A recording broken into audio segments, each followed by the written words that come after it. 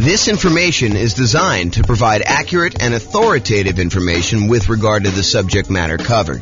It is offered with the understanding that the presenters are not engaged in rendering legal, accounting, or other professional services. If legal advice or other expert advice is required, the services of a competent professional should be sought. Welcome to the Waterbury Real Estate Investing and Real Estate Financial Planning Podcast. Learn all about investing in real estate in Waterbury, Connecticut, with a combination of real estate financial planning and modeling with numbers specific to Waterbury, plus syndicated, more generalized recordings of live and pre-recorded real estate investing classes. Not all of them specific to Waterbury. Be sure to stay tuned after the podcast for a message from our sponsors. All right. Welcome, everyone. I am James Orr, and I'm super excited. We're going to go over the introduction to the brand new coaching program I'm putting together. It's called Discover How to Buy a Rental Property that will move you toward financial independence in 90 days or less when prices are high, interest rates are high, and rents are lagging. And really, this is about a lot of folks right now are facing the challenge of trying to buy a rental property where it's really hard to make the property's cash flow. Prices have gone up really rapidly over the last few years. Interest rates have gone up considerably in the last year.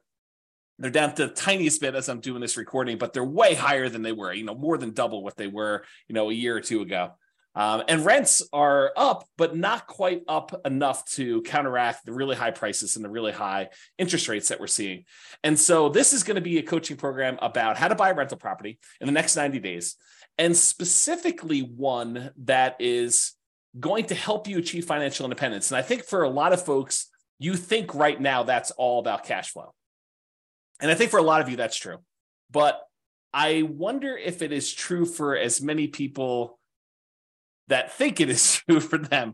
I think that there are some people that are going to be surprised when we go over what financial independence means mathematically, and also some of the strategies we have for achieving financial independence and why you might be open to a couple different strategies that you might have excluded before that. So this is going to be the introduction, and we're just going to go over a couple really short topics just to kind of get you a lay of the land of what we're going to be heading to do. And then I will go ahead and teach individual modules. And then the thinking right now is to continuously do daily coaching sessions where I cover small mini topics, and we give you time to ask whatever questions you have about actually implementing the strategies for yourself. And we are going to optimize the crap out of you improving cash flow. And I'll show you a slide here at the end of the process we have for improving cash flow. And we're going to go into excruciating detail on how to do that.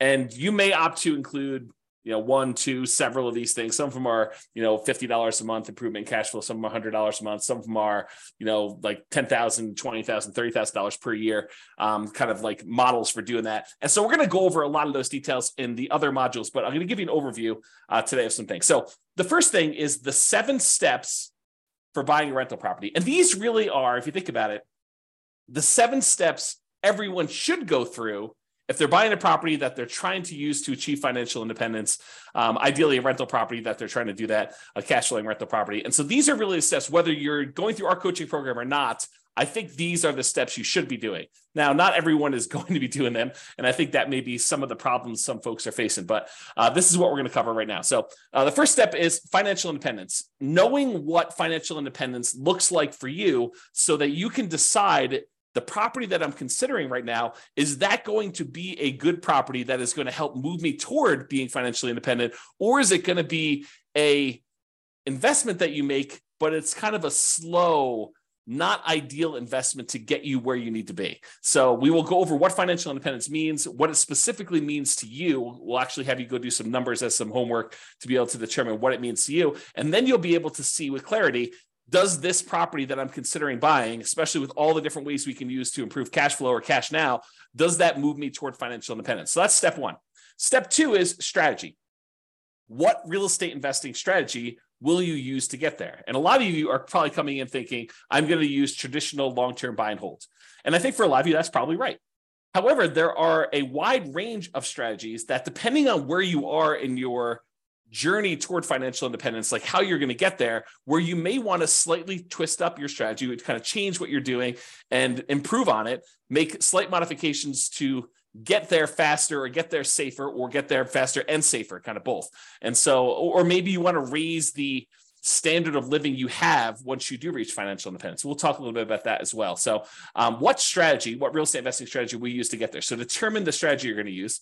And then all about funding and financing. Funding in my mind is about the down payment you're going to use, or if you're paying all cash, the full purchase price of the property. And then financing is all about the loans you're going to get, whether you're going to do something creative like subject to or lease option or owner financing, or if you're going to do traditional financing like FHA or VA or USDA or conventional, 15% down, non-owner occupant, or 20% down, or 25% or 35% down, or 50% down. Like those are all the different ways that we could talk about funding, down payments, and then financing the properties that you're going to buy. The next thing is all about your dream team.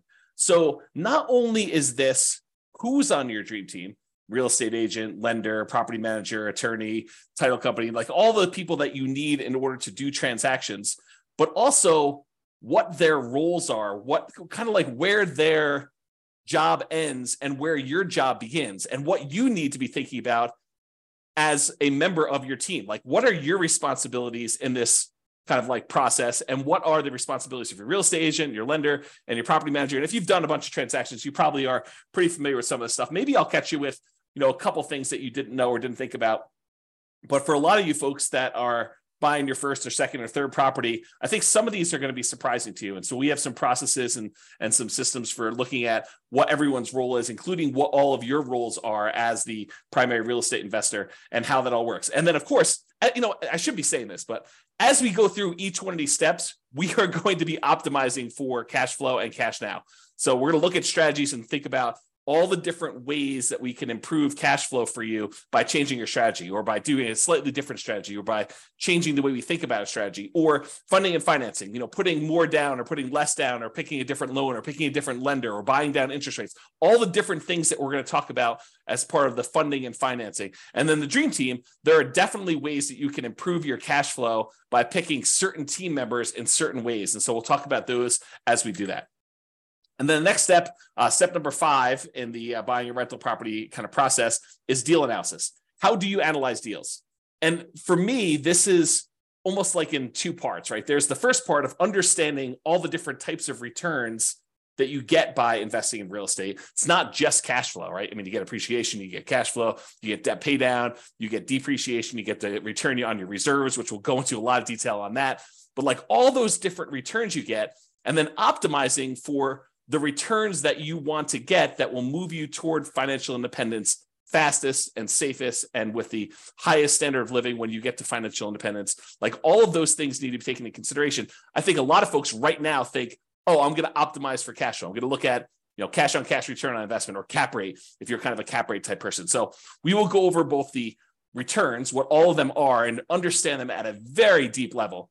And then in addition to that, I will give you literally the world's greatest real estate deal analysis spreadsheet so that you can analyze deals and understand at a glance whether this is a deal you should be investing in or not, and how that all works. So deal analysis is going to be step 5 to make sure that you're buying the right property and we can optimize for whatever return you want. In a lot of cases, it's going to be the cash flow and the cash now kind of half of the quadrant there, which we'll get to in detail. But I think a lot of folks will be surprised that sometimes you may choose to invest in a slightly different way because it actually gets you to financial independence faster, and it's the better way to buy a rental property in that particular way. We'll get to a lot of detail. We're going to dive really deep into this, but this is the kind of introduction. The next time is literally optimize cash flow, cash now. So I'll show you a kind of sample slide based on kind of these concepts, but a long time ago, probably, if I had to guess, probably 15 years ago, I came up with the lowest monthly payment guarantee. My father was a real estate broker, and he told me something when I was younger, and it always stuck with me. He basically told me that he believed that home buyers bought based on monthly payment, that they really focused in on, the majority of people, and this exceptions to this, but the majority of people were like, can I afford this monthly payment? And that was what they used to determine whether or not they should buy the house. And if they like the house, they would say, what's the monthly payment? And that's how they would make their buying decision. And so that really hit me hard when I was a child. And so I thought about that a lot growing up. And then eventually when I started doing some real estate brokerage stuff myself, I created this tool because I think he was right. I think that people did focus on monthly payment. And so I thought about what's the kind of like special thing I could offer a particular client of mine coming in wanting to work with me. And that was a lowest monthly payment guarantee. If they really like the property, how could we get that monthly payment down as low as possible so that they could buy the property? Or if they really love the property and the payment was already in there, kind of like range, how can we even get it down even more to minimize the monthly payment so that they can enjoy the house and have extra spending money and things of that nature? So I came up with this lowest monthly payment guarantee, which is what a lot of this content is based off of. Because once you lower the monthly payment, then cash flow tends to improve. It's not the only way we can improve cash flow, but it is a major component of the kind of process. And so we will talk a lot about the lowest monthly payment guarantee and then the extra version I added on for real estate investors, which is the maximum cash flow guarantee. And so we'll look at all the other ways to improve income and maximize that part of the investment process and improve your overall cash flow. And I'm saying cash flow and cash now because as you will come to realize, we are focused on cash flow, but we also would consider, hey, what if I could get an extra, I don't know, $10,000 or $20,000 or $30,000 in the first year of owning the rental property? And that could look like cash flow to me, even though it's technically not cash flow. It's a lump sum of money that you've acquired by purchasing this property. So we'll talk about that in detail too. So we'll go into how do you maximize cash flow and cash now. And then finally, I think it would be a shame. It would be bad if we talked about all these different things about buying properties and optimizing for our financial independence and thinking about different strategies and whether we should do different strategies or not and how to fund and finance deals and how to put together our dream team and what we should be doing and what our team members should be doing and how to analyze deals and think about all the different returns and then how to optimize all this cash flow. If we didn't talk about risk, because there are certain things we could do which would significantly increase the risk we have in doing that particular strategy. And there are things that we could do that would significantly lower risk for a relatively small amount of difference in cash flow. So instead of getting an extra $50 a month in cash flow, but we could reduce our risk by half, that might be worthwhile. So we're going to go into a lot of things about how to measure risk and then how to mitigate any dangers that we see coming. And there's some that we can mitigate really easily, some that we can't. And we'll talk a lot about those. But then how do we limit our exposure or reduce the risk we have by using a variety of different methods, which we'll talk about when we get to the risk component. So those are the 7 steps of buying a rental property, and we will be drilling down into those. Now, how are we going to handle those? We are going to handle those by having about 20 different modules. And I'll just read through and tell you briefly what's in these. I want to warn you, though, there's a tendency for people, I don't know if this is you or not, but there's a tendency for people to see the title of something and jump right to that thing. So you might come in here, after all the things are recorded, and you may say, I really want to get to this maximum cash flow. And so I'm going to skip the first 10 modules and I'm going to go listen to the maximum cash flow guarantee section. And yeah, you could probably benefit from listening to that, but I will tell you, you will get a lot more if you go through all the stuff in order. And I will also tell you that sometimes the least sexy sounding title of a module is maybe your most powerful tool for improving cash flow. I'll give you just one example. You're reading through this list, which I'll go through here in a second, and you get to one that says depreciation. You're like, oh, depreciation. Yeah, that's just a tax benefit for owning a rental property. It's a tax benefit the government gives you when you have a rental property that says the value of the building, not the land, but the value of the building is going to go down over time. It's going to depreciate. And so we can take this kind of like phantom credit on our taxes, this phantom cash flow, a credit toward us, which means we have to pay less in taxes, which means you get more money back. And you might think to yourself, that doesn't seem super exciting. I kind of know it's taxes. I mean, how exciting can that be?